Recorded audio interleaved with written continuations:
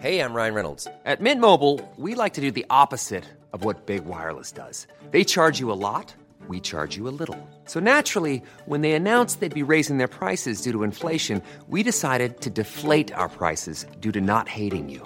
That's right. We're cutting the price of Mint Unlimited from $30 a month to just $15 a month. Give it a try at mintmobile.com/switch. $45 up front for 3 months plus taxes and fees. Promo rate for new customers for limited time. Unlimited more than 40 gigabytes per month. Slows full terms at mintmobile.com.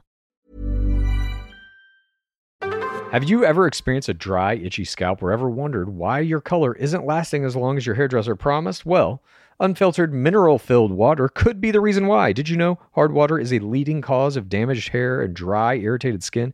And that about 85% of the United States uses hard water filled with dissolved minerals and added chlorine. That's where Canopy's new filtered shower head comes in. Known for their beauty hacks and reimagined humidifier, Canopy is dermatologist recommended. This unique 3-stage filtration system greatly reduces contaminants and odors in your shower water. Best of all, the Canopy filtered shower head is hassle-free, installation's a breeze, and its unique quick-release filter replacement feature allows for seamless filter replacement.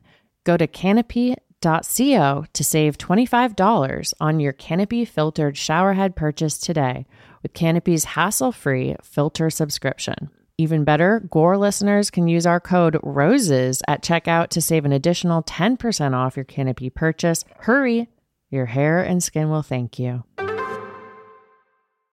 Creams and serums are made of 70% water, 15% preservatives and emulsifiers, leaving only around 15% for the active ingredients that your skin needs. But luckily now, there's Fiber Skincare. 15 years ago, the scientists behind Fiber Skincare started working on nanofibers, which are 500 times smaller than human hair. You know, I saw that in Three Body Problem. 1 year ago, they patented a way of wrapping the nanofiber around oil or liquid-based ingredients. This means they can deliver 5 times the active ingredients compared to creams or serums, as there is no need for water, preservatives, or emulsifiers. The first formulation made with this technology is plant-based, anti-wrinkle. It's a set of patches that you use over a series of 7 days. You just put these on whenever you would apply your serums, and your skin is going to feel tighter in 10 seconds. And over the 7-day program, it has been clinically proven to reduce wrinkles by, get this, 19.4%, a very precise percentage. In fact, they have a tighter skin guarantee. If your skin isn't tighter in 7 days, they're going to give you your money back, no questions asked. You get the tighter skin guarantee with this 7-day routine. Tighter skin or your money back. Get a 15% discount code by using the discount code GAME. That's Fiber Skincare. It's the Game of Roses. Welcome to the Game of Roses. This is the Game of Roses. Welcome to the Game of Roses. Welcome to Game of Roses. This is Pace Case. This is Bachelor Clues, and today we continue Gore Girl Summer with an interview that you are not going to want to miss. Gore Girl Summer! That I can guarantee. I know we always say this is our favorite interview and all that kind of stuff. Yeah. And it's just because each successive interview gets better and better, in my opinion. We got great Gore Girls. Great Gore Girls. And we got a great Gore Girl for you today as well. This is somebody who's been in the pit for a minute, by the way. She very openly discusses that, which was fantastic. But you're going to love hearing who we got for you. But before we get to that, we have just a bit of business. As you know, we have a new beautiful logo for our program called Game of Roses. It's something we're very hard on. We're happy to finally have it. And it is available now for everyone to adorn themselves with on a brand new t-shirt. You go to gameofroses.co and you can pick up whatever size you like. There's a couple of color options, and you're going to be able to have these t-shirts ready to wear for the premiere of the Windekia season, which is not that far away. Every passing day it gets closer. It's coming up sooner than you think. You know, we've been in Gore Girl Summer for a while. I feel like we're never going to be out of Gore Girl Summer. I think it's just going to be something we do year round at this point, but Gorgle Summer is a state of mind. And pick up your new t-shirt for yourself, for your creatures. I mean, you don't want to be at your watch party with no merch. You definitely want to be able to walk into a watch party and proudly display this logo emblazoned across the front of this t-shirt. And everyone who's in that watch party is going to be like, what the fuck is that? And then you get to tell them.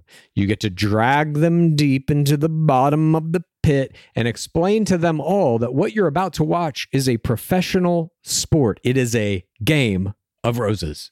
It's a gift that keeps on giving, because first you get the gift, the t-shirt. Then you get the gift of the friendships that are going to happen when you're peacocking with the score merch. Who knows? It may even land you a soulmate. Friendship was the destination all along the journey. The journey was the friendships and the romance we made along the way. GameOfRoses.co. Okay. And we will be back, of course, later this week with a Twibbin. But right now, for you, we cannot be more excited to proudly present the next iteration of Gore Girl Summer in this very special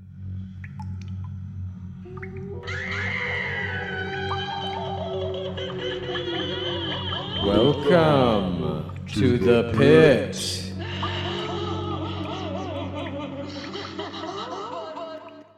Today, we are joined by a standout player from the highly controversial season 25 of The Bachelor, who would later go on to touch sand on BIP season 7. She's a model. She's one of the strongest parasocial players the game has ever seen. She's a member of one of the most powerful organizations in the history of our beloved game, the Women's Union of season 25. We are humbled and honored to have with us today in the pit, Chelsea Vaughn.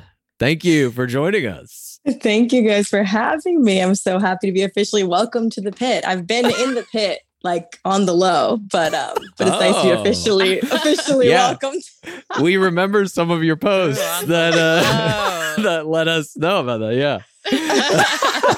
The post that shall not be named. Yeah, no, I first discovered you guys when I did my first viral TikTok, actually, when I announced that I was on the show. Mm-hmm. And then you guys nominated me for PPOTW, and that's when I found you guys. Oh, well. Yeah. Oh, a beautiful origin story. I love this. We have to come back to that. Chelsea, you have 117,000 Instagram followers. Do you know where this puts you on the all-time leaderboard? Oh my gosh, I have no idea, but I can't wait to hear it.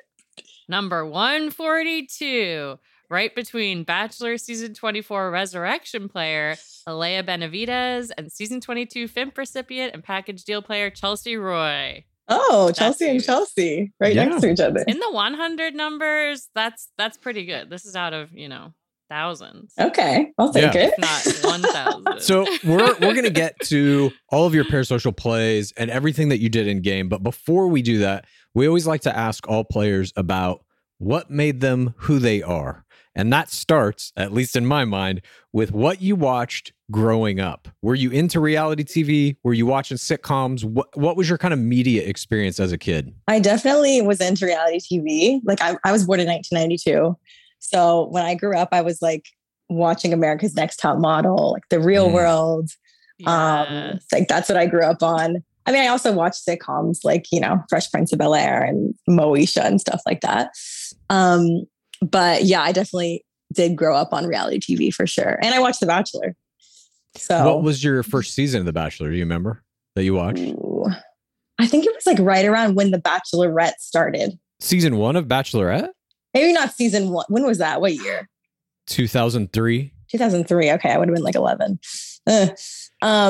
Yeah, it was probably around then when I watched Juan Pablo and like, who was Bachelor before that? Season 18. Chris Soules, Ben Flajnik. Yeah, I watched that. Yeah.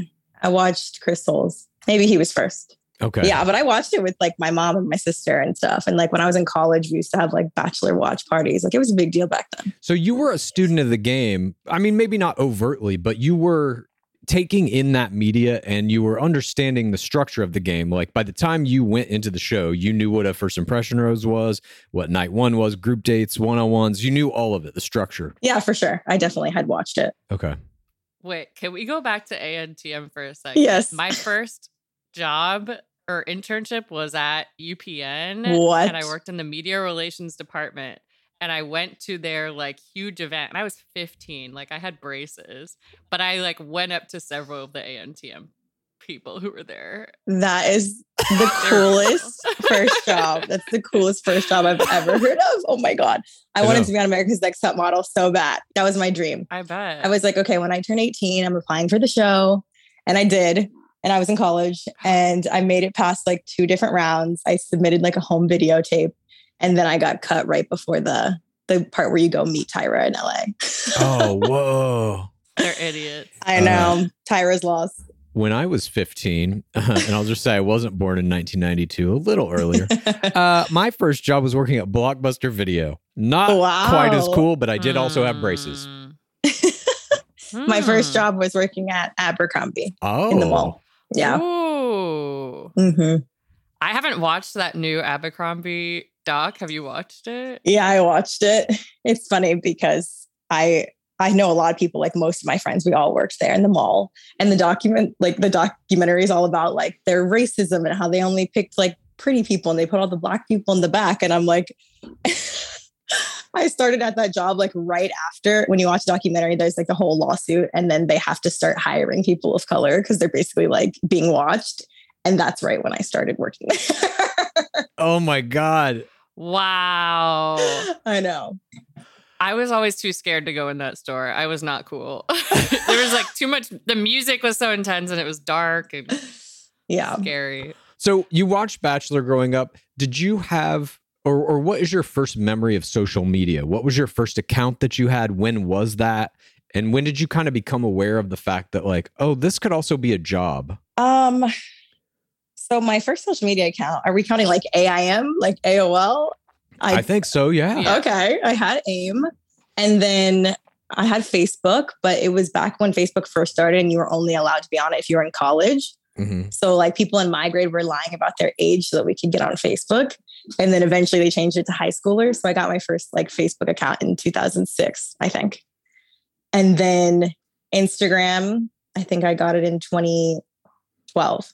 Okay. So. And did you know immediately with Instagram, like I need to get a bunch of followers, I'm going to turn this into a job, or were you just on it for fun? I was definitely just on it for fun until I started modeling full time. Mm-hmm. And that's when I decided to make an Instagram just for modeling. So that's when I was trying to like actually get followers. Before that, it was just like, okay, I'm on here to post pictures of me and my friends, whatever. Right. And I actually had another account because my last name is actually not Vaughn. So my middle name is Vaughn. And so when I decided to start modeling, I was like, I want my brand to be Chelsea Vaughn. And so I made a Chelsea Vaughn Instagram. And then that's when I started this account that I have now. Obviously, I never planned on being on The Bachelor. That just came out of nowhere. Right. But now it was kind of like, all right, well, now I got to stick with the Chelsea Vaughn thing. So here we are. But it wasn't until I made the move to the Chelsea Vaughn. Is the real last name secret? Yeah, I haven't said it publicly. I kind of like no one knowing except for like my actual friends. You're like an undercover CIA operative or something. Yeah. The whole Bachelor thing is just like a scam to you're doing some real actual like deep secret government work. This is going to be the new Netflix documentary. Chelsea Vaughn's last name. Speaking of The Bachelor, how did you get into the game? Were you nominated? Did you apply? Did producers reach out to you? I actually applied. I was one of the few on my season that applied for the show, which I didn't even realize. Like I knew people got nominated, but I didn't realize like a lot of people were being reached out to from casting until I got there. And we were all kind of like, oh, hey, how'd you guys end up here? And everyone like me and Abigail were the ones that were like, we applied. And then everybody else pretty much was like, oh no, somebody asked us to be here. And I was like, oh, okay. Oh, everyone else was recruited? Okay, not everyone else, but like the majority, I would say. And then some people were nominated. Wow. Yeah. But interesting. I never planned on being on the show. Like I never would have applied if it wasn't Matt James. Because like I said, I watched the show. Like I never saw myself going on for like Colton or or Peter. What do you mean? Why I not? think those would have been great matches. Right? When did you find out it was Matt James? And did you know who he was from Quarantine Crew and from Tyler Cameron and all that? Yeah, I watched Hannah Brown's season, and I feel like right after that, her and Tyler, and they were all in the Quarantine Crew. So like, I feel like everybody saw that on TikTok. Yeah. So I knew he was like friends with them. I didn't know anything else like about him really. And then when they announced him, I think it was in like May or something. I don't know. It was that summer. I think it was Friday, June 12th. You think? Okay. Well, it was in June. And then I applied for the show in July. Okay. Yeah. I just think that's like, it's funny to me that you end up working at Abercrombie and Fitch after they've had this whole scandal. And then basically Matt James is cast because the show has been put into this whole scandal of like the Black Lives Matter movement is taking off, and they just reflexively, they're like, Matt James is the next Bachelor. They just like post his picture in a way that they had never, an announcement they had never made the next Bachelor like that. Right. I keep finding myself at the end of these scandals. Yeah. There seems to be a pattern here. But they do have the most diverse cast in Bachelor Nation history for this season. Yes. But Bachelor Data, through a massive amount of work, basically realized that the players got a different amounts of screen time proportionate to whether they were women of color or not. So yeah, I think that was a fascinating thing to come out of that. I followed Bachelor Data when the season was on, and I had to unfollow them just because it was like making my skin crawl. Like, it really upset me just to see it in print like that. Totally. Because it was just like, oh, yay, I'm happy to be on like first Black Bachelor season, a historic season. Like, we have the most diverse cast, amazing women. And then when you see it in black and white like that, I was just like, oh my God. Yeah. That, I think, is like one of the strengths of Bachelor Data is there's no arguing around that. Like in past eras, you know, when Chris Harrison would get interviewed about like, well, when are you going to have the first Black Bachelor? And he'd be like, well, it's not about that. It's about finding the right Bachelor. It's like, no, here's the numbers now, asshole. Like, this is what it's about. This is what you're doing. Yeah. Night one, you are limo exit number 5. You're in the first limo, which I feel like is generally a good sign. I don't know whether it was actually shot that way or not. But you perform a limo exit, which we called a blandy, which you're just like, I hope we get to know each other. I hope we make history together. And he seems visibly interested in you and says she's wearing that dress. Excellent dress, by the way. Thank you. Did you have any sort of gimmick or anything else planned? Or were you just like, I'm going to wing it? I thought about it, of course, because I've seen the show. So I was like, okay, obviously I want to stand out, whatever. But it's really not my personality to like do something crazy. So I ultimately was like, okay, I think this dress is pretty sick. I'm a runway model. Mm-hmm. Nobody else is going to be one. And I'm just going to walk up to him wearing couture as a 6 foot tall woman with a shaved head. And I think I'm going to stand out regardless. So that's what I did. Did you think about wearing like super high heels to tower over him? That would have been a power move. Yes. I was wearing heels, but I would have had to wear like, he's 6'5", I think. Yeah. I would have had to wear like 7-inch heels to pull that off. That would have been awesome. I'm just saying, I think that would have been one of the greatest limo exits in the history of the game. But you finally get into the show. She's trying to find love, Tad. Well, you know, there's also Instagram followers to think about, et cetera, et cetera. But in week 1, you are in an ITM describing Nemacolin by saying, welcome to the Matto. You do a little pun with Matt's name. Was that you, or did the producers script that a little bit? That was me. That was me. Nice. And the girls. We when we were walking in, we just named it the Matto. Oh, fantastic. I'm always curious about that. It's a great play. Well, the actual place we were staying in was called the Chateau. Mm-hmm. So that's where Matto came in, you know, little pun. Yeah. Your first group date is on week 1. It has 18 players on it. The biggest date in history. Yeah. And it is an artistic endeavor group date, a wedding shoot with Franco Lacosta. Did you know this was a repeat of the exact same date, also with Franco Lacosta from season 21? What did they do on season 21? Paint? The exact same thing in wedding dresses?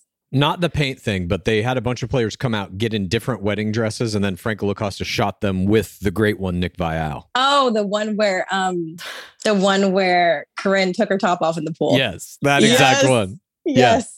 Yeah, I thought it looked familiar. Okay. Well, as you just alluded to, this is a little different in that the date turns into arguably a forced violence group date at a certain point where they tell you guys all to go into the woods and play this weird game of capture the flag where you're in the bridal dresses still, but you're throwing paint on each other.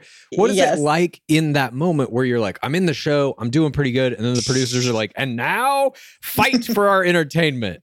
What, like, are you and the other players talking at all about how weird this is or like how you can get out of it?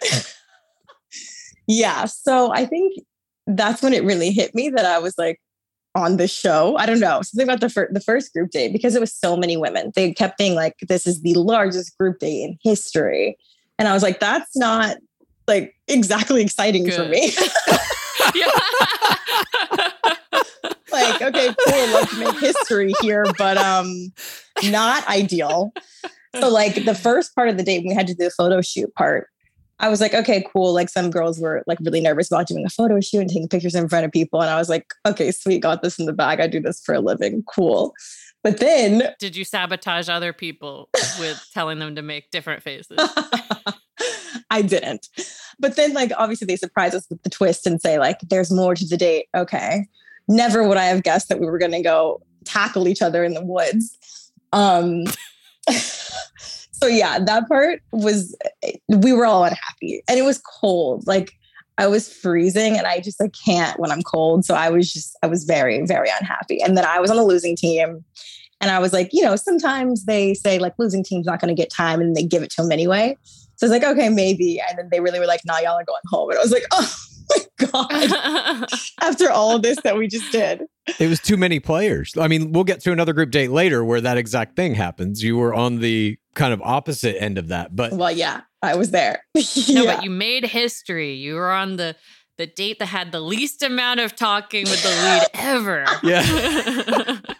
But it was historic too, because you did get that nice moment where Franco Lacosta gets up from behind the judges table and sprints out into the forest to get like action shots of all you guys. I love Franco Lacosta. He's one of the greatest bystanders of all time. But in week 2, you get another group date.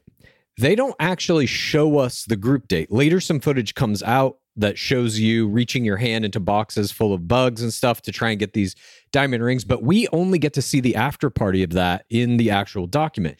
Did the producers ever explain why they cut that out to you? Or did they, sometimes we know that producers call on the day of and say like, this is kind of what's going to happen in the episode tonight. Did they give you any kind of a heads up or anything about that? No, I had no idea that was going to be cut until I watched it. And I was actually really sad because that was one of my favorite, like that was my favorite group date of the whole time I was there. Oh God. Wait, why? It was so fun. We did like a relay race kind of thing. They showed this at Women Tell All. And so we like were paired up. I was with MJ and we drove around in these golf carts and we went from station to station and we did all these crazy things. And it was just really fun. And then the after party was the after party? They showed the after party. Oh, yes. You show Matt.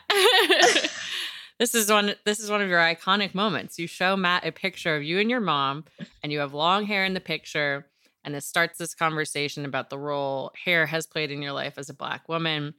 And I believe you shaved your hair off in quarantine with your roommate. I did. Yeah. I love that you guys know what happened on this show more than I did. I do. I'm like, there was an after party, right? You're like, yes. It was June 12th. Yeah, right. June 12th. I decided to shave my head and me and my roommate did it in my bathroom here in this very apartment.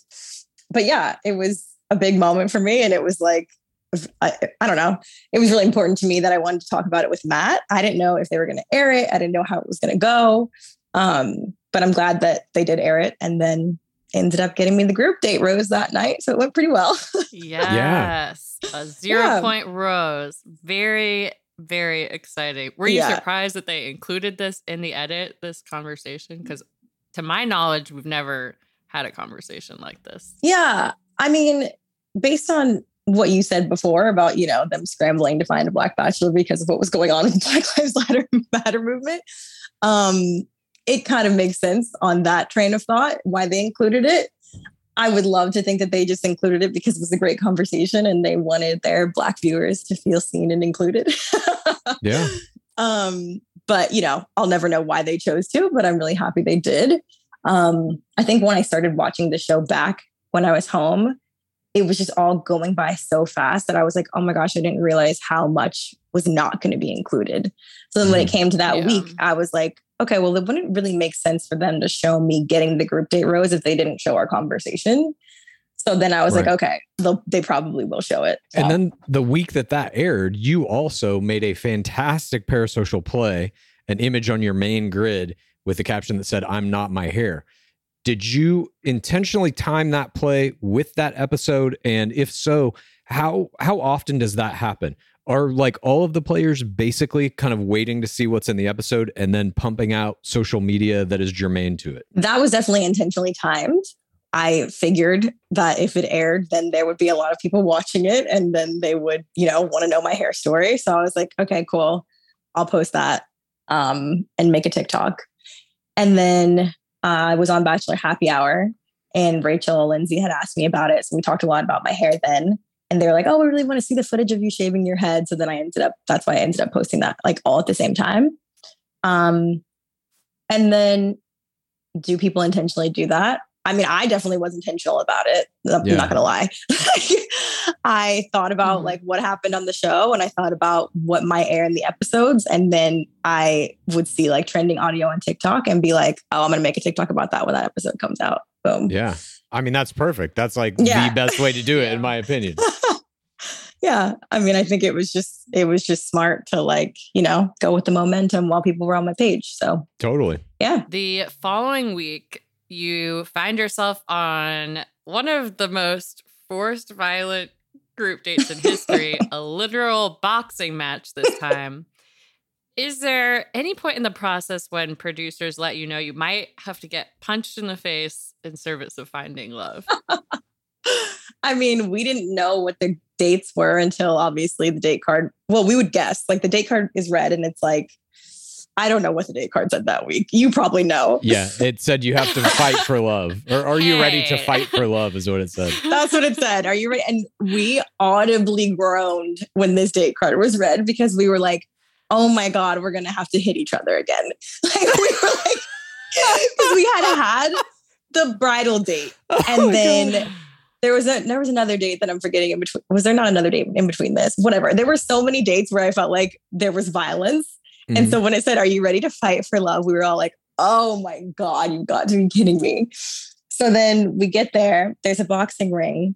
And we all were trying to like convince ourselves that this is not what we were doing. Like we saw the boxing ring and we were like, I think like there's got to be some funny aspects. Like they're going to put like, I don't know, something slippery on it to make it funny. Like anything. I was like, there's no way the whole day is just us actually boxing. I was like, there's just no chance.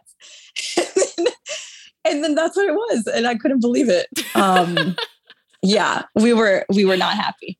They did kind of try and trick you because the first half of that group date in the day anyway, was you guys all went out into the woods to like just train with, I believe it was an Olympic boxer.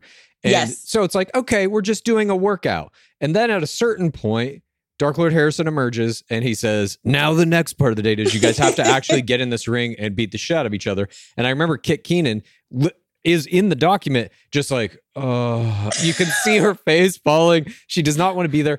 Is anybody at that point are you discussing amongst players ways to get out of this? Are any of you openly objecting to either the producers or to each other? I don't think there was a way to, like, I don't think anyone thought there was a way to get out of it. Like we were there. We obviously wanted time with Matt and what were you going to do? I guess you could, IFI. Yes. My back hurts. Sorry. Yeah. It's a risky move though. Cause like, you don't know what's going to happen with that. It could go one, like you could be ill or injured. And then that could get you more time with Matt because he feels bad for you. Exactly. Or that could just get you on the bad side of some people you don't want to be on the bad side of. Yeah. And it was tougher too in the bubble seasons because like if you would have done a real IFI. If you had to go to the hospital. Yeah. Take a hit to the face, hit the ground. Now you're out of the bubble and you get sent home. Yeah. No, we were all not worth the risk. We were all not happy. We didn't want to do it. Yeah. Speaking of things that made you all not happy, this is also the week that 5 new players come in. Oh my God. It is something that we've never seen in the history of the show. I mean, there's been seasons that have added new players, like a couple, all-stars on their second tour, but we haven't seen anything like this. And to us, it felt very much like this engineered scheme to disrupt the whole season. And it seems like it worked. What was that like when you realized that there's going to be 5 new people coming in? I mean, it was genuinely shocking just because at the beginning of our night 1, they had said that this was the most women they'd ever had in a cast. And it was like 32 of us, I think, at this point. And so the last thing I thought that was going to happen, like, I'm sure I thought there was going to be like twists and turns, there's always surprises at rose ceremonies. But we were just sitting there and one girl came in and then another girl came in and then another girl came in. And we were just like, we don't know when it's going to stop. Like we had asked them when they were coming in, we're like, are there more? Like, how many more of you are there? How many are you? How many are you? And they had we had gone upstairs to look out of the window because they were like, yeah, we need you guys upstairs. And then we went to look out of the window and then we saw limos and we were like, what in the world? Like, I thought it was just going to be somebody from a previous season or something. That's what I thought. But then it ended up being 5. Like we were looking from the window and we're like, we don't know who these people are. And then it was 5 of them. But that was the night I had a rose already. So I was a little bit more chilled than everybody else. But like, are you guys talking amongst yourselves? Like, do you know that this is a producer scheme? Is anybody having that conversation in the player pool? Like, hey, chill out. This is just the producers trying to fuck with us. We can't let this get to our heads. It didn't seem like it to me. I don't think a lot of people thought like that. Like, I think the environment is already so like a high like intensity that people were just mad. Yeah. Like it didn't matter if I had been like, oh my God, guys, chill out. Like this is just the producers messing with our, it wouldn't have mattered. Like it worked. Right. So yeah. So it was like, it doesn't matter if I announced that this is what's happening. Everyone was pissed. And there was no changing that. It was just like, it felt like we were starting over because we had just, I don't know how many girls left the rose ceremony before, maybe like 7 or something. And then like 5 more came. So it was like that last week had just never even happened. It was like, reset. Here we go. God. Seems stressful. A little bit. A little bit. The following week, you get another group date. And this time you get the honor of the farm obstacle course, shoveling cow shit, feeding goats. At this point, are you starting to wonder if you'll get a date that isn't absolute torture?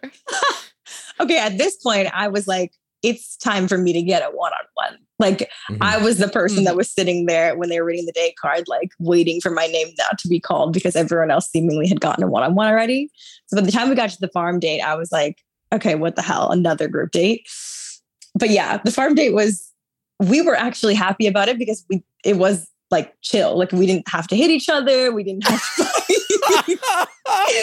We did like after the boxing date, it was really truly like, it was like, we were so relieved to go to a farm. Like I was happy to shovel some shit. I was like, I'm happy to shovel shit and like milk a goat as long as it doesn't have to be like anything crazy. Like we were truly happy about that. So like in those kind of moments, are any of you saying to each other, like, how crazy is this, that this thing we're in is supposed to be about us finding love with this guy. And now we're all just happy to be shoveling shit instead of punching each other in the face. Yes, I definitely was. I was like, this is crazy. And what are those conversations like in the player pool? Like, are you guys, encouraging each other like, fuck it, we just got to get through this. Come on, we can get out of here and get some Instagram followers. or like, how does that go? I'm so curious just about the interactions in the player pool when things like this happen. We kind of were just like, I don't know. We were just happy to be like, it sounds so ridiculous. It's like, yeah, we were just happy to be shoveling shit. I understand what you're saying. See how that sounds. Yeah, no. Wait, I lost my train of thought. The first thing you said was like, are we like encouraging each other? Like, yeah, like what are you guys saying to each other when it starts to dawn on you that this thing you're in is so bizarre that you find yourself happy to be shoveling shit instead of committing acts of violence against one another in service of whatever the producers are doing? Yeah, we all kind of would just be like there would be moments on each group date where we would look at each other and be like, I don't know what I did in my life to end up here. Oh my God. We literally said that to each other all the time. Like we would just be like having an outer body experience. Like, I don't know how I ended up here. Did you know that in the first few seasons of the show, all of the group dates were like fancy, like let's go to Vegas, let's fly to Vegas and eat a fancy meal. Okay, you know what? Particularly for our season, especially since I've watched other seasons, I was kind of like, what the fuck is this? Because it was COVID. I think that's why our season, the dates were so like stale, reused, and like they were trying to be innovative in some way by making us do crazier and crazy stuff. When I think before it was like, okay, cool, you could go on a helicopter or like romance or whatever. But because they didn't have much to work with because we're in this bubble, I think that's why the dates were so crazy.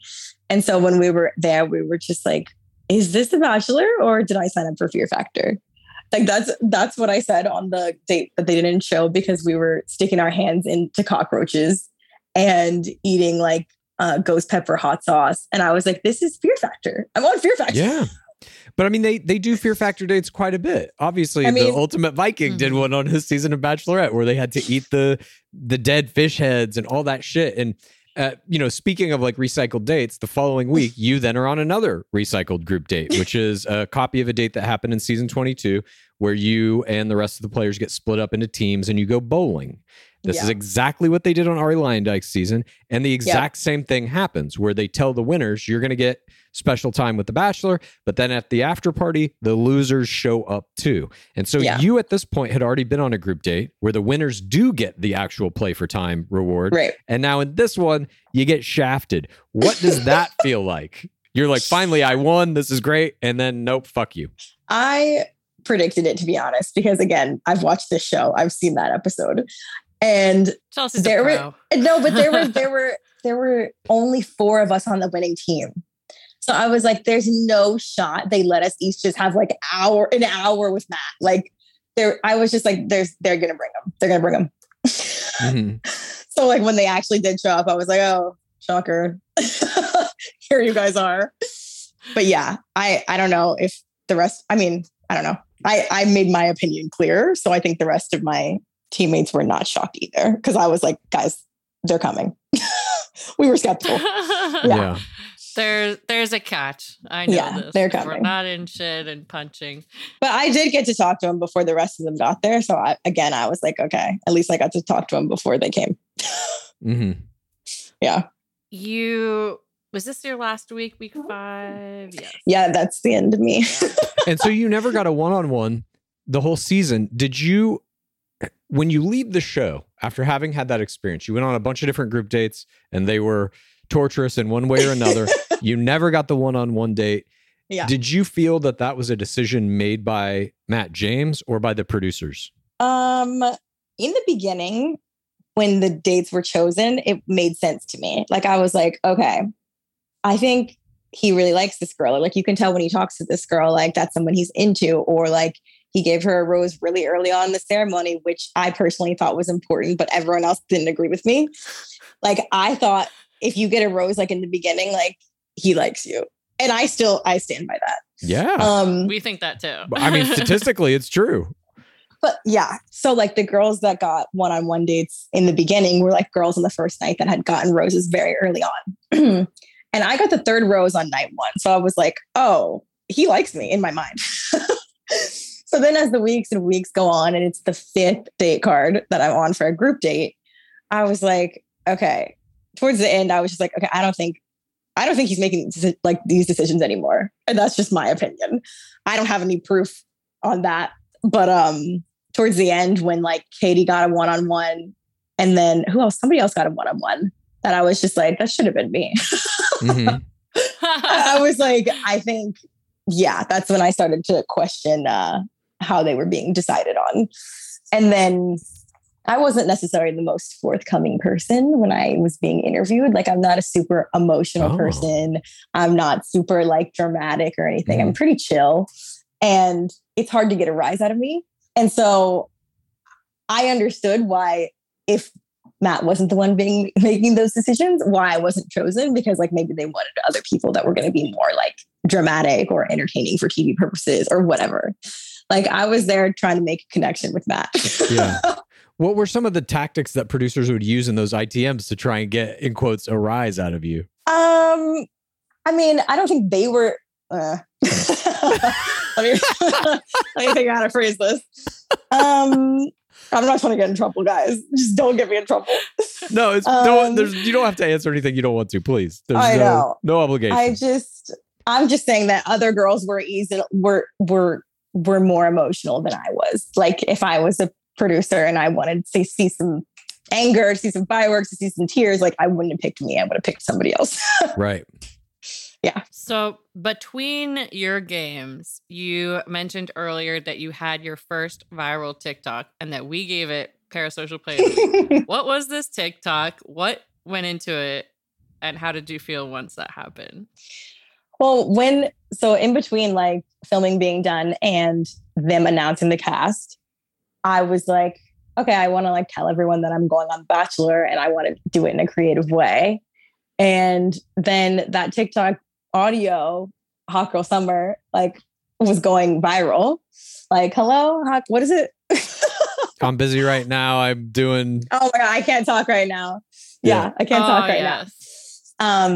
And then I just thought about like announcing the show, and then I saw the first promo, and it had me kissing Matt in the clip with his eyes open. And and I put the clip into a TikTok with the like, I can't talk right now, I'm busy doing hot girl shit. And then it was me applying for The Bachelor, and then me on The Bachelor. And that was my kind of like announcement. And yeah, it took off. Clues. It is springtime. It is the off season. It is Girl summer. The weather's getting warmer. Thank Dark Lord Palmer. And it's time to say goodbye to jackets and sweaters and cowls, and hello to shorts and tees. I wanted to update my wardrobe for the long haul, get those staple pieces, and I found Quince. Now I have a lineup of timeless pieces keeping me looking effortlessly chic year after year. I got the cotton modal scoop neck tee. It is so cute. It is literally the first thing I reach for in my dresser when all my clothes are washed. You know, those special items. If you are not like Clues, who only wears one outfit. I'm Quince head to toe at this point. I'm a Quince boy. I'm a Source boy, Quince boy. You got no idea. I'm wearing Quince t-shirts, Quince pants, Quince long sleeve t-shirts, Quince pants, Quince sweaters, Quince pants. I'm Quinced. Just call me Quinced. King Quinces. Okay. They call me. I love Quince. Okay, Quince. Get warm weather ready with Quince. Be a Quince King yourself or Quince Queen. Go to quince.com/roses for free shipping on your order and 365-day returns. That's QUINCE.com/roses to get free shipping and 365-day returns. Quince.com/roses. Clues. I've been on a mission. I'm trying to find the perfect t-shirt. Yeah. Because it's spring. I'm ready to get out there. I'm ready to peacock. Luckily, the perfect t-shirt does exist, and you can find it at Skims. From cropped silhouettes to long sleeve layering tees, there's a style for everyone. You guys know how excited I was that Skims became one of our sponsors for this podcast. They have great basics and foundations. I got the boyfriend t-shirt in onyx. That's kind of a dark black color, and the cotton jersey long sleeve t-shirt in kyanite, which is kind of like a blue green. And they're both so comfortable. It's basically like you are wearing nothing. Great for free spirit types. Well, for all the free spirits out there right now, you can shop the Skims t-shirt shop at skims.com. Now available in sizes XXS through 4X. If you haven't yet, be sure to let them know we sent you. After you place your order, select podcasts in the survey and select our show in the drop-down menu that follows. Again, that's Skims. Game of Roses is sponsored by BetterHelp. Clues. We all carry around different stressors, big and small. And if you keep them all bottled up, it can affect you negatively. Therapy is a great place to get things off your chest and figure out how to work through whatever is weighing you down. You might be taking care of your physical body, but are you taking care of that beautiful mind, Clues? Yes. I have benefited from therapy greatly in the past. It has helped me get through stressful experiences, manage boundaries, learn coping skills. You know, the whole premise of life is kind of it's a lot to undertake, and therapy can help with that. Well, if you're thinking of starting therapy, give BetterHelp a try. It's entirely online. It's designed to be convenient, flexible, and suited to your schedule. All you have to do to get started is fill out a brief questionnaire. Then you get matched with a licensed therapist, and you can switch therapists literally at any time for no additional charge. Get it off your chest with BetterHelp. Visit betterhelp.com/gameofroses today to get 10% off your first month. That's BetterHelp, HELP.com/gameofroses. And then you also engage, I mean, we said this up top, you engage in some very, I think, powerful parasocial play during the course of the season. Once the controversy with Chris Harrison is erupting, you and all the other players of season 25 post this union post, basically, on Instagram saying that you stand with Rachel Lindsay and condemning the racism that's inherent in the show. Do you know how did that play come about? Who kind of masterminded it, and who made the call to you, and who did you call, and how did that whole thing go down?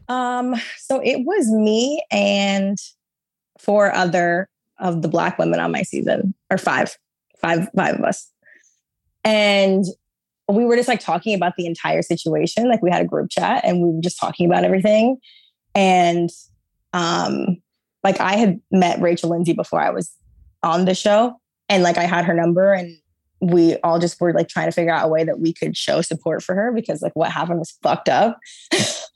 And so we kind of just like came up with it, and we're like, okay, well, I think if we did it, it'd be really powerful. But then we were like, okay, I think it'd be even more powerful if we got every single person on our season to do it. So then like the group chat of us reached out to the big group chat, which had everyone from our season in it, and asked them, you know, like, hey, this is what we're doing. If you guys want to do it, we'd love that. And then the guys from Klaysha's season ended up doing their own statements for our statements. And then it like kind of snowballed from there. And it was really cool. It was like a cool way to kind of, I mean, we couldn't really clap back because we were like still under contract. And it was kind of scary to do it because I was like, I don't know if like they're going to come for us, or like what's going to happen if we like kind of speak out against the franchise. But at that point, like it was bigger than that to me. So like we were like, we're doing it. Doesn't matter the consequences, we're doing it. And it was well received. It's one of my favorite parasocial plays we've ever seen in the history of the game. I did not know that you were one of the originators of it. So I want to thank you. I mean, it is scary. I feel that vague fear. But. Yeah, it was. And that's why when we first like were talking about it, we didn't really say who originated it, because we didn't want to be like singled out. Mm-hmm. But at this point, I'm like, okay, I think it's cool to say that. Yeah, I think it's amazing. I mean, that we talk all the time on our show about how like players, if they collectivize, they unionize, they can take some power back from the producers and from the network and from the production companies that make this. And I think, I mean, you guys really, that was the first time we ever saw something like that. I hope it's not the last, but I think you really opened a door for what is possible parasocially from players. If you all stand together on something, some social issue or whatever it may be, shit happens. You can get things done. I was blown away by it when you guys did that. Yeah, it was pretty cool to see. Yeah, and then the guys joining in, and it created change. It was like the catalyst of the downfall of DLH. Oh my God, I just got chills.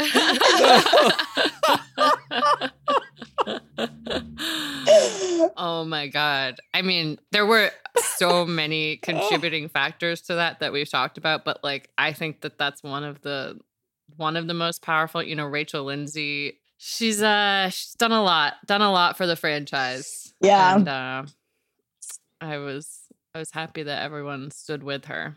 Back to the game. You joined for Bachelor in Paradise for your next season, and you're brought in during guest host Titus Burgess's tight ass party. Did you know that this is how you were entering the show, or were they just like, go down this tunnel, who knows what will be there? Yeah, you can take off the blindfold in the next 10 minutes. Yeah, take the blindfold off. Ask no questions, remain silent. Yeah. So I didn't know how I was going to go in. I've watched Paradise as well. So I assumed I would go in like everybody else. You go down with a date card by yourself, which I eventually ended up doing. But I didn't know until the day before that I was going in some sort of party form. Mm-hmm. And they haven't really done anything like that except for maybe like the wedding when they brought randos in. And so right before we entered the party, yes, we knew we were going into a party, and then we were all there together, like me, Alea, Alana, and McKenna, the four of us. So that's when, at first I didn't know who was going to the party with me. I didn't know who was going to be at the party, nothing. But then the four of us came together right before, and then we walked in and then saw, and they didn't know who was coming either. So it was just a big, big surprise for everyone. And prior to that, are you just kept in a hotel room like a prisoner? Yes. Do you have no contact with anyone else except producers? Correct. Damn. And how often do they even give you just checkup calls once a day where they're like, hi, just wanted to make sure you're doing okay? Or do you hear nothing from them? Is it they slide a tray of food under the door? What is that experience like being in the hotel room? No, that was brutal. The hotel room was the worst part for me, just because I came in halfway through the season. So I was in there for a while, and I had no contact with barely anyone. And it was in Mexico. I'm working on my Spanish, but I don't speak Spanish fluently yet. I couldn't watch anything on TV because there were no English channels. So it was really brutal. So I was very happy. Do they let you take in a book or anything?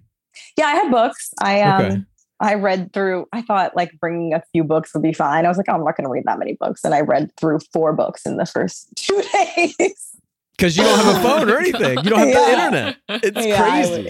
It was bad. It was, I was doing crossword puzzles. I was doing word searches. I was doing exercises. It was just, counting the minutes. When you finally entered the beach, what was the vibe like this season? I feel like this is the first season where we really had what we call company players, players who host podcasts on the beach. Did you feel like that affected the dynamics on the beach? Were you extra wary of the podcast hosts in general? I didn't think about it when I first got there, because I just feel like maybe if I'd come in day one, it would have been more apparent. But I came in the middle. No, I came in after Piper. So the Piper, Brandon, Natasha, all of that had already happened. And then I was there for Joe, kicking them off the beach. But I had already met Natasha and hung out with her in New York. And I had already did I meet Becca? I don't know. I felt like I already had a relationship with all of them. So it didn't really cross my mind until maybe Tia came in. And Tia wasn't a podcast host yet at the time, but it was just clear that some people were favored and some people weren't. That's how I felt about it. That's when I realized oh, we're playing different games. And how was that favoritism expressed? What made you start thinking wait a minute, they're getting to eat not just regular cheese quesadillas all day long, or what was the thing, It's wait a minute, I don't have to just eat pizza and chicken nuggets. No, we all had the same we all had the same food. The same food. That's good. They and I'm pretty sure somebody else has said this publicly, so I really don't think I can get in trouble for it, but they had to go get separate time away to go film the podcast and stuff. So they got oh, right, their electronics at some times, and They were like, oh, and they were all like just very close with the producers. And like, yeah, they've been in this franchise for years. So that makes sense. But like some of these people are like friends, like good friends with Becca and Tia.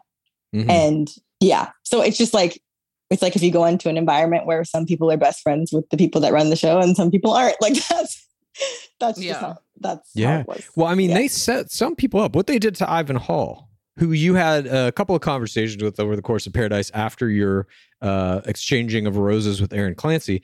But I think recently he's talked about that, how a producer just came into his hotel room, dropped off a cell phone that was open with the room number of Alexa Ray Caves, who he told them he wanted to come there to meet. They set him up. Yeah. I mean, this is when the storm happened. So we had to go. So we had to go. Wait, was that air quotes on a storm? Was there no storm? Look, I didn't see a raindrop is all I have to say. When they came back the next day and there was like shit, they had like a plant was knocked over and there was a chair knocked down. I was like, the producers fucking knocked over that plant, that chair. There's no way. There's no way. Oh my God. I was tricked. I think that there was genuinely supposed to be a storm. And like the house that we're staying in is like, it's open, like it's an open resort situation. So like if there was a really bad storm, like, yeah, we would be fucked because there really aren't like walls. So I think there really was a storm coming. I do think it was just exaggerated quite a bit. Oh my God. I don't know what happened in that hotel room with the phone but like he had made it clear that he wanted to see Alexa, that like he wanted to be on the beach for Alexa. He was waiting for Alexa. So like, I wouldn't be surprised if that was done on purpose. Like, it's just, there were too many things that didn't add up. Yeah. You mentioned that you got there after the Brendan, Natasha, Piper thing happened. Are you friends with Piper? Yeah. Did she explain what had happened to you? What did you think about that whole situation? So like Piper didn't want to go to Paradise at all. Honestly, neither did I. Like a lot of us, especially the people of color, were like, we're not fucking going. Like, look what happened last season. So then, you know, we had a lot of conversations and we were told that it was going to be like fun and different and yada, yada, yada. This will be fun and different. Please come to the beach. Yeah. Sounds like bigger air quotes than the storm. Fun and different shit. Right. It was different. I'll give it that. So anyway, I decided to go. Everyone else decided to go or not go for their own reasons, whatever. But Piper like had to work, like she has a full-time job. And so she was like, I literally actually can't go because of work. And I was like, okay. And then I was in quarantine. Like I was in my room with no phone, like no access to anything that was going on. So then when I walked on the beach and saw Piper, I was like, wait, what? Like I was genuinely shocked that she was there because we both live in New York together. So like I hang out with her all the time. And I truly had no idea that she was there. So that I was even shocked. And then I found out like from everyone else, like this is what happened. This is what was going on. Like Natasha had told me her side of things because we went on a double date together with Damar and Ed. And so she had told me everything that happened. Oh, right. The painting date. Yeah. They didn't really show much of that either. But yeah, she had told me what had happened, but I was kind of just like, I don't know what's going on. I wasn't here. And so I was really shocked when I watched it back because I truly had I did not know what went down. Well, they got super vilified for obviously having like a prior relationship, but also they had them on camera talking about Instagram followers. Yeah. Does everybody else at least talk about it kind of casually? Like, what are your numbers at? Or, oh my God, this happened to me when I posted this. Or do people also talk about casually, like who is hosting a podcast and stuff like that? You mean like on camera or just in general? Just in general on the beach when you're there in Paradise, not on mic, not on camera, but when that stuff's gone, are you guys pretty open about that? I don't, not like during filming. I think people would be afraid to like talk about that during filming. Mm-hmm. Obviously in that clip, like they didn't think they were being filmed at the time. I think that was obvious. But like in real life, yeah, we all talk about that. Like we all, you know, we talk about like, we even talk about like our rates and stuff to make sure like, hey, what'd you get from this brand? Like make sure like we're getting the same thing or like, what happened when you work with this? Like, yeah, we all talk about it. It's our job. That's great. But it's unspoken that like people don't really talk about it on camera. Like, I don't know. I feel like some people are like a little bit, I don't know, we're up on their high horse about that, about like, oh my God, like I can't believe they're talking about Instagram followers. And I'm like, we all, if you're not dumb, you know that going on this show is probably going to get you a follower or two. Like, it's just realistic. Like, I'm just a realistic person. Like, I just don't think that it necessarily has to be two separate things to be like going for the right reasons and going and like hoping to get followers. Yes, of course. They're the same fucking thing. I would just say, I have a question. Is one of those people that you think's up on the high horse, I'm not going to, mention last names or anything, but is the first name grocery store? Is the first name grocery store? Oh my God. No need to answer. No, I actually wasn't talking about him. I was talking about, there were some girls I remember, we were like sitting by the pool whose first or last names I won't mention, but they were just like going in and like going on about like, oh my God, I can't believe like this and I can't believe that happened. And I was just like, we all are doing brand deals. Like, let's calm down. Like it's very interesting, that element of the game to me. I liken it a lot to pro wrestling. Pro wrestling has a term called kayfabe, which is basically like the wrestlers never, when they're in the ring at least, don't break character. And for a long time, up until kind of contemporary era, they wouldn't even break character when they were just out in the world. But I think in Bachelor, that maintenance of the idea of for the right reasons is kayfabe. And at this point, talking about Instagram followers or podcasts or any of that shit is for the wrong reasons. And so especially when you're on camera, but even when you're not, if you're like a podcast host too, you have to uphold it. You're always just adamantly against that. And meanwhile, grocery store has 1 million followers plus, and he's doing all these podcasts. So it's clear that he's like at least a little bit indulging all that shit too. You just calling him grocery store is so funny to me. I didn't make that up. He fully accepted the name. That's not on me. There was a scene where people were, I can't remember exactly who it was, but they were sitting on the edge of the pool and they were like, can you believe it seems like they just want to be here to be on television? And I was like, but they're saying this to a camera. It was wild. While you're on television. Yes. Yeah, no, it reminds me of Thomas too. And like the whole reason he became a villain on Katie's season was because he said that, yes, there was a thought that crossed his mind about being the Bachelor. It's like, what? Like, yeah, everyone's mind, it's crossed everyone's mind as a possibility. Like that if you go on this show. Not Mike Johnson. Never crossed his mind. He didn't even know that there was a show called The Bachelor. He thought it was just The Bachelorette. Oh my God. We talked to Peter Weber, and he mentioned that in his season of Bachelorette, there were actually producers who talked to them before the season and said, some of you are going to come out of this with like Instagram followers and you're going to be famous. And one of you might even be the Bachelor. So at least on that season, on Hannah Brown's season, producers came out and actually said, like, you need to kind of prepare for this or be thinking about it. And so then to vilify somebody for thinking about the very thing a producer told you to think about is crazy. Yeah. Absolutely crazy. But that's what producers do. Yeah. Chelsea, I have a question for you. I think everyone is dying to know. Oh, God. What happened to the podcast Exes in the City? 4 single 20-somethings living in the city. A podcast with Chelsea Vaughn, last name unknown, Kit Keenan, Abigail Herringer, and Piper James. Okay, it wasn't going to be a podcast. It was going to be an Instagram live series. Ooh. We were going to go live weekly and talk about, everything that happens in New York, dating life, friendships, whatever. We had to put a pin in that.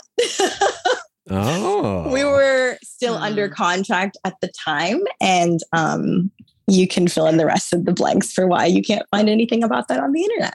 Yeah. There's been so much stuff like this that has come out in the past couple of years. Jed Wyatt had a podcast called Jed Talks that he was billing as like the first episode was going to be him setting the record straight on if he cheated on Hannah Brown and who his ex-girlfriend was and all that stuff. And supposedly it was recorded, ready to roll, and then never came out. That podcast just died, before it was ever really released. Yeah. a lot of stuff gets silenced, I feel like. But I think people were more excited about Exes in the City. Yeah. I mean, I didn't hear about the Jed thing. That makes sense why they wouldn't let him, tell his truth or whatever. I feel like it's just a bad move, though. Like, they should want all players out there doing podcasts, social media, as much as possible. They should want people from their show promoting their experience in the show, their identities on social media, all of that shit. And the fact that they want to control it so tightly is A, strange, but B, counterproductive. I mean, it obviously is to uphold the lie of the show, but I don't think they know exactly what they should be doing with social media. They've been fucking around with it for a long time, but they still don't know. Yeah, no, I agree with you. I feel like if I'm successful and I was on your show and I'm known for being on your show, then you're successful. Like, the more successful I am, that should be a good thing for you. So like, I don't understand why we can't do more when we're still under contract. And it's like people that go on Love is Blind or like Too Hot to Handle, whatever, like Love Island, immediately are doing things right after they come off the show. And I think that it helps them and it helps everyone involved. So I don't know. They have different contracts. So I think it's a little bit old school of them to like keep us, I don't know, controlled for a while. It's like totally. I mean, The Bachelor was born in an era pre-social media, 2002. I don't even think you had MySpace yet at that point. Maybe you did. But it was right around then, but like certainly no Instagram, certainly no Facebook, certainly no modern social media. And I think as that stuff has started to evolve, it has caused certain problems for the show with like Caitlin Bristow accidentally revealing who her fucking winner was. Shit like that, And so they view it, I think, as a bad thing that takes control away from them, which is just not the case. It's like social media is more important than reality TV at this point. Reality TV fuels social media, and they should embrace that, I feel like. But yeah, I also think that like the streaming aspect of like those other shows is really helpful because everybody has Netflix and Hulu and wants to watch it that way. Like, who's sitting down and turning on cable and watching ABC anymore? Like, I feel like that's part of the reason why it's going. I guess me. Yeah. Okay, but like everybody else watches. Cable? No, I have YouTube TV, but I had cable until last year. I still had cable. I was still watching that shit on ABC every Monday night. Okay, well, nobody that I know has cable. So it's like, that's why I'm like, I think if it was streaming, it might not be as, I don't know. Everyone feels like it's like the show is just going downhill now because it kind of is. It's just a price point, I think, for Warner Brothers owns the show, but ABC is the one that broadcasts the show. So right now, whatever deal they're in, and they just renewed, obviously, for the next season of Bachelor to be on ABC, whatever deal exists is still lucrative for both of those companies in a way that is like, at this point, less trouble than figuring out, okay, well, what are we going to do now? If we yank Bachelor from ABC, that means very likely it goes to HBO Max, which is Warner Brothers streaming platform. And does that get them more viewers? Like, how does it become as profitable as it has been for the past 20 years? The time is coming for sure, but not for another year at least. Yeah. As a longtime watcher of the show, why do you think the show is going downhill? I think it's that reason. I think it's the streaming. And I also think that people don't care to watch the way that this format of a show is anymore. Like, I think not that people were more dumb in the past, but I think that like people were more willing to believe that like reality TV was real because you couldn't really pull back the curtain like you can now that there's social media. Like, we can see what everyone's doing at all times and everyone can do podcasts and do lives and talk about things. Before, it was like you really watch reality TV and you're like, well, wow, like that's what happened on America's Next Top Model. Like, I think now people are more informed and then they watch it and they're like, well, this is stupid.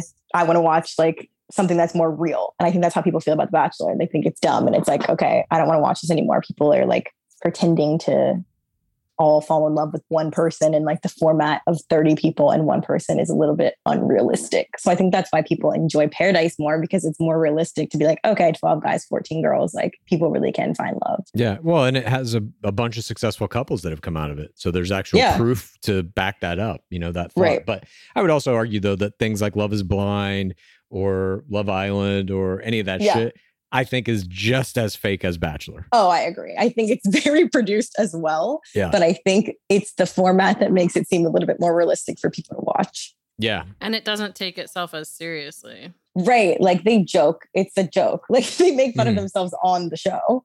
And it's that kayfabe thing, like with Love Island or most of the island shows, I would say, they're presented almost as games. They say like, you know, in like Fuckboy Island, it's like some of these people are here to win money and some aren't, for example. But Bachelor, I think one of its kind of like, it's one of its hallmarks, but it's also maybe its death knell is the idea that they never say it's a game.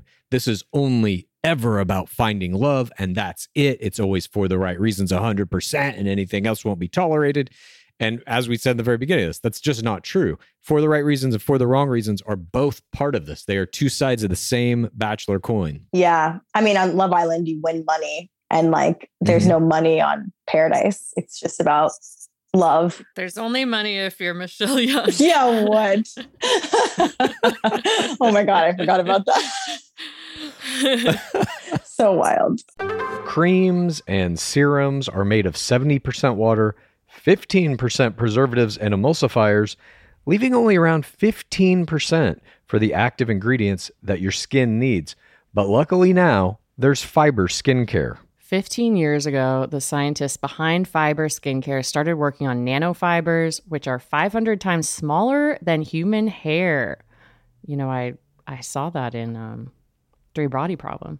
1 year ago, they patented a way of wrapping the nanofiber around oil or liquid-based ingredients. This means they can deliver 5 times the active ingredients compared to creams or serums, as there is no need for water, preservatives, or emulsifiers. The first formulation made with this technology is plant-based, anti-wrinkle.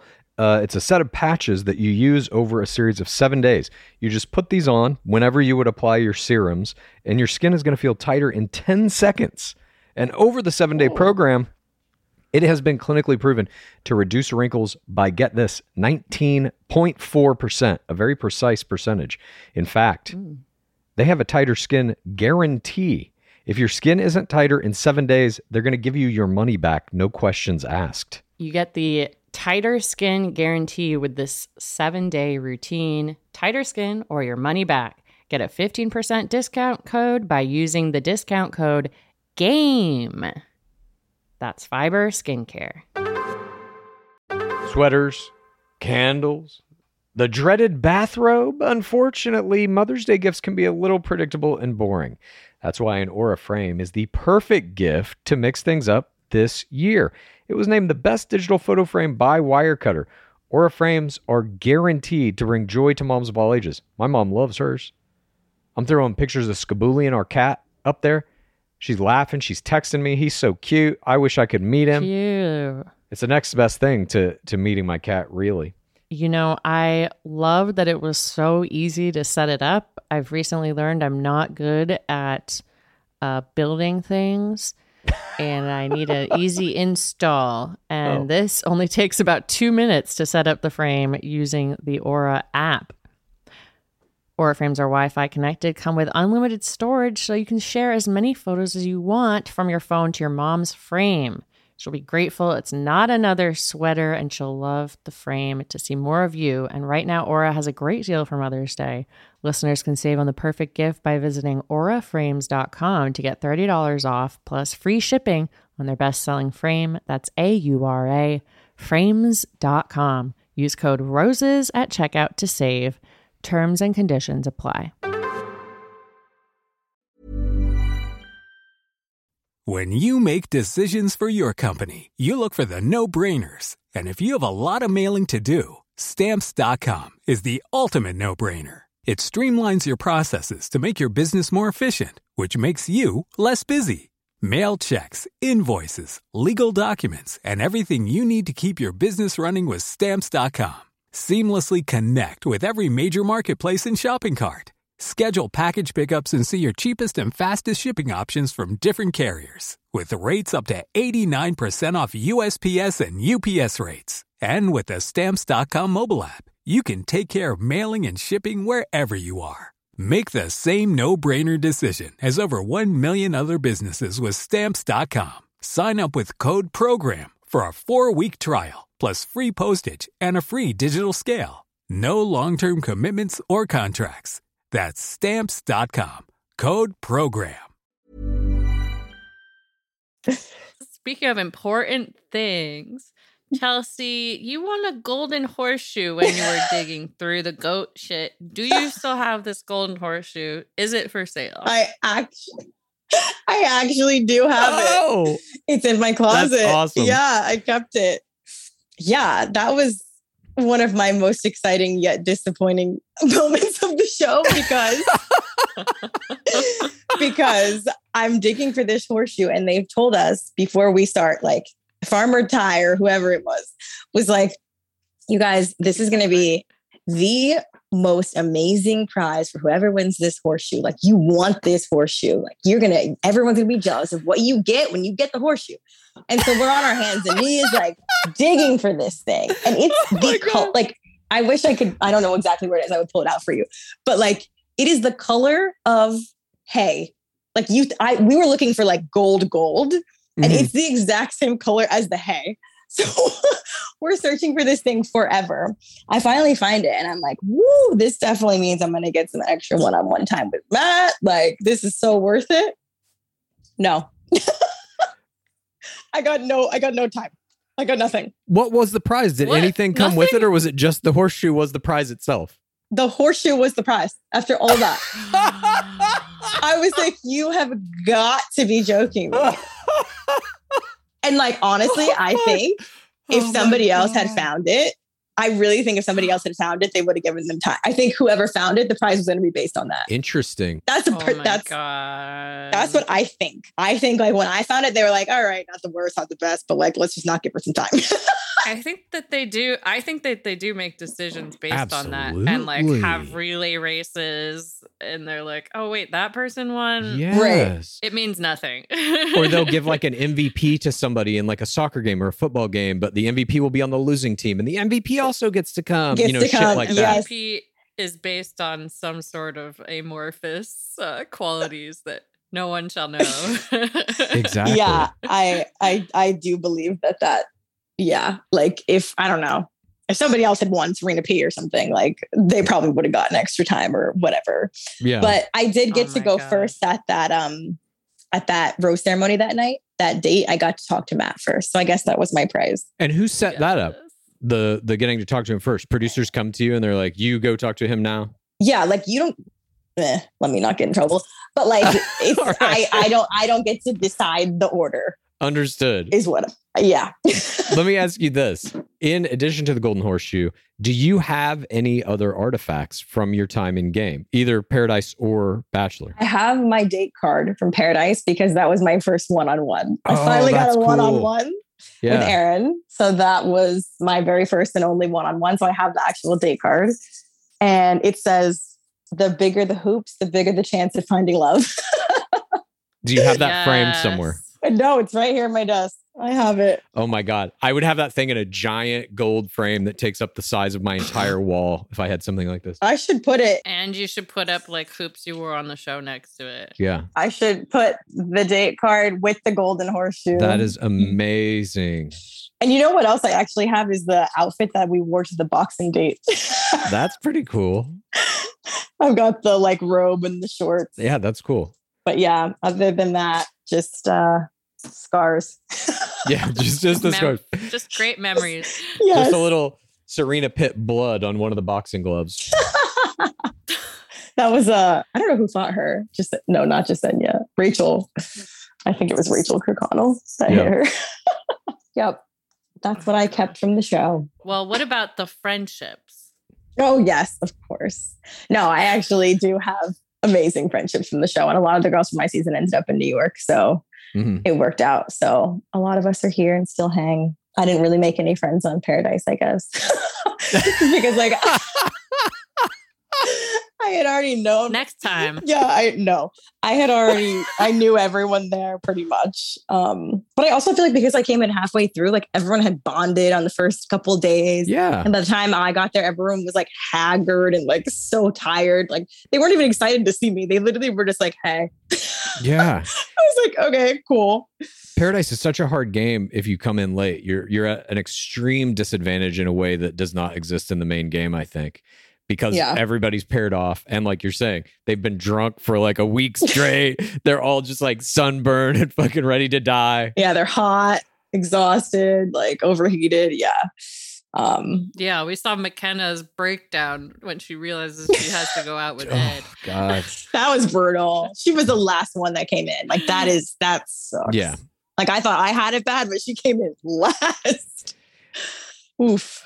Are you still watching the show? Actually, no. The only reason I watched Katie's season was because I wanted to see the guys that I had just like dated or whatever in Paradise. And then the only reason I watched Michelle's season is because Michelle is my friend and I wanted to like support her in her season.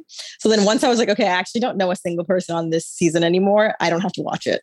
So Clayton's season, I didn't watch a second of. And that's like the first season I haven't watched. And I mean, I watched so many seasons. Like I used to watch every season. Yeah, Clayton's is the first season I just really didn't watch because I was like, I need a break. Like I unfollowed all the Bachelor accounts. I unfollowed you guys, even though I didn't want to. I love you guys. I really do. That was going to be the next question. I really do. What the heck? Yeah, we noticed.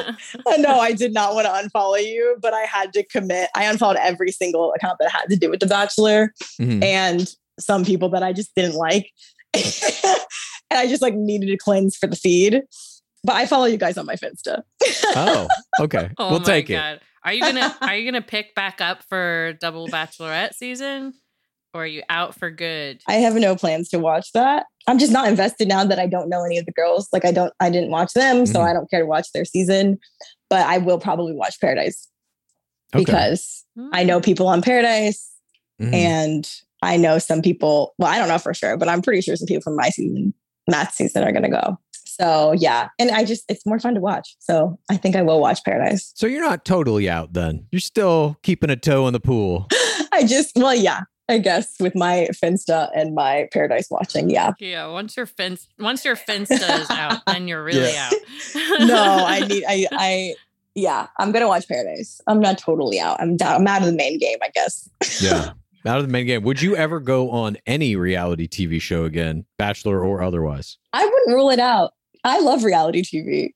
Okay. And apparently since I was 10, I've been wanting to go on America's Next Top Model. I wanted to be on reality TV. Right. So yeah, no, I would go on something else. Like I like competition shows. Like I would go on The Challenge or like Big Brother or something. That'd be awesome. I know. I would love to go on The Challenge. I used to watch that one too, but we'll see. Yeah. Well, wherever you wind up, we will certainly watch you because you're one of our favorite players from season 25, of course. But yeah, I'll follow you on my Real Prof, my Finsta. Yeah, we follow you on 10 different accounts apiece just to let you know. Okay. Honestly, I was so excited for this interview because I do feel like you produce some of the best social media of anyone. Oh my God. Thanks, guys. It's true. I feel like we've given you Parasocial Play of the Week a lot. What are you up to now? Where can people follow you?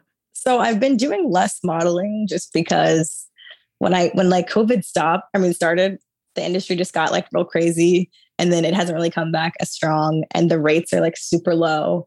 And I mean, just to be honest, like I make so much more money doing Instagram content and TikTok content than modeling.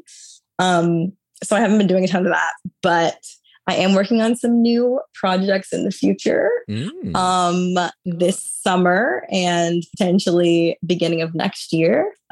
Things that you guys are going to be excited about. What? Yeah, that's all I can say. Oh my God. I'm so excited. Does the first name of this project start with pod? No, actually. What? Oh.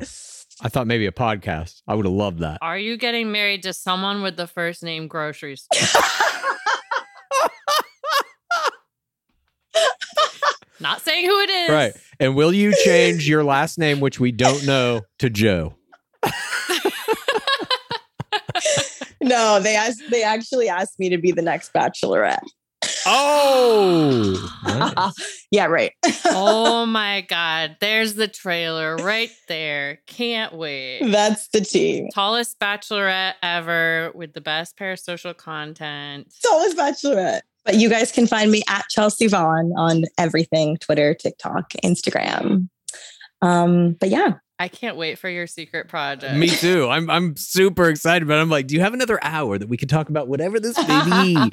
I'm also like curious, and I don't want to derail us, but you're like, I'm taking a break from modeling to do TikTok and Instagram. And I'm like, aren't they kind of the same thing? Is modeling becoming TikTok? Yeah, no, it's very like, it's kind of synonymous at this point. Like I definitely do some partnerships where they ask me to model things, but then I also post them on my Instagram. So it's like they've kind of all morphed into one as far as, that's concerned. But I just haven't done any like runway or any like super traditional modeling in a while. You make your own runway, Erin Clancy style. What's your favorite platform, if I may ask? My favorite platform for like me as a regular person, just to, like enjoy and have fun, is TikTok. Okay. But like it's TikTok actually, because Instagram is just like not that much fun anymore. Like it just feels like work. Yeah. Have you gotten into the metaverse at all? What's that? Virtual reality. I'm just curious. Look, you're a very astute parasocial player. You're on all the platforms. You're doing it at a very high level. And I'm always curious about, somebody like you who understands this shit at a very deep level. Are you looking forward to the next thing? Like what's going to come after TikTok? I'm really flattered by you guys. I don't necessarily understand that I understand it at such a deep level, but I think it's just like ingrained in me. Like I grew up with this. Like I've had Instagram forever, and Facebook and MySpace and all that. I don't know. I just feel like it's very time consuming and draining when there's like another platform. Like I'm not looking forward to another platform because then I have to get on it and understand it and be good at it and like be the first one to do things and gain some more followers on that. Like even people are like, I'm starting YouTube channels, and I'm like, I don't want to do that. I'm so sorry. Yeah. It's enough already. I think your ex paramour is into it, Matt James. He is in the metaverse. He's selling NFTs. He's doing it all. He's selling NFTs. I mean, more power to him. I'm sure he's making banks. He's doing lots of stuff. I'm just sticking to Instagram and TikTok right now. All right, fair enough. Well, whatever you move on to, we'll be watching for sure. And we can't thank you enough for taking the time to sit down and talk to us about all this stuff today. Yes. Thank you guys for having me. I am honored to be officially in the pit. As are we. Honored and humbled. We're honored. And yeah, I can't wait for these secret projects. We'll see if there's any strong parasocial plays about them to be discussed. Yes, stay tuned, and thank you for following me on all of your million accounts. Absolutely. Great. Thank you so much to Chelsea Vaughn Hancock. We don't know her last name. Why Hancock? But I liked, because isn't that what you say for an unknown person? John Hancock? It's Doe. John Doe. Oh, John Doe. Excuse me. John Hancock was a signer of the Declaration of Independence. And it's just commonly known that he had the biggest signature on the document. So people will say, give me your John Hancock when they say, give me your signature. All right. I've mixed up my metaphors once again. Chelsea Von Doe. Excuse me. Go follow her right now if you want your parasocial experience to be leveled up. Thank you so much for your thoughtful answers to all of our questions. And Gore Girl Summer continues. There's going to be way more to come. Absolutely. And thank you, everyone who joined us for this one today. And be sure to check out our Twibbin coming up at the end of this week as well. As always, even in the off season, shit is popping off on a daily basis. There's some huge news. Obviously, what's been going on with Becca Tilley. We're going to be covering that in Twibbin and much, much more. So please join us for that. And before we go, as always, what is that dwab at? It has been 7,365 days without an Asian bachelor. Praise be Dark Lord Palmer. Please rate this podcast. Please review this podcast. Please get a friend to listen to us. And then please rate this podcast. Please review this podcast. Please get a friend to listen to us, and then please rate this podcast. Please review this podcast. Please get a friend to listen to us, and then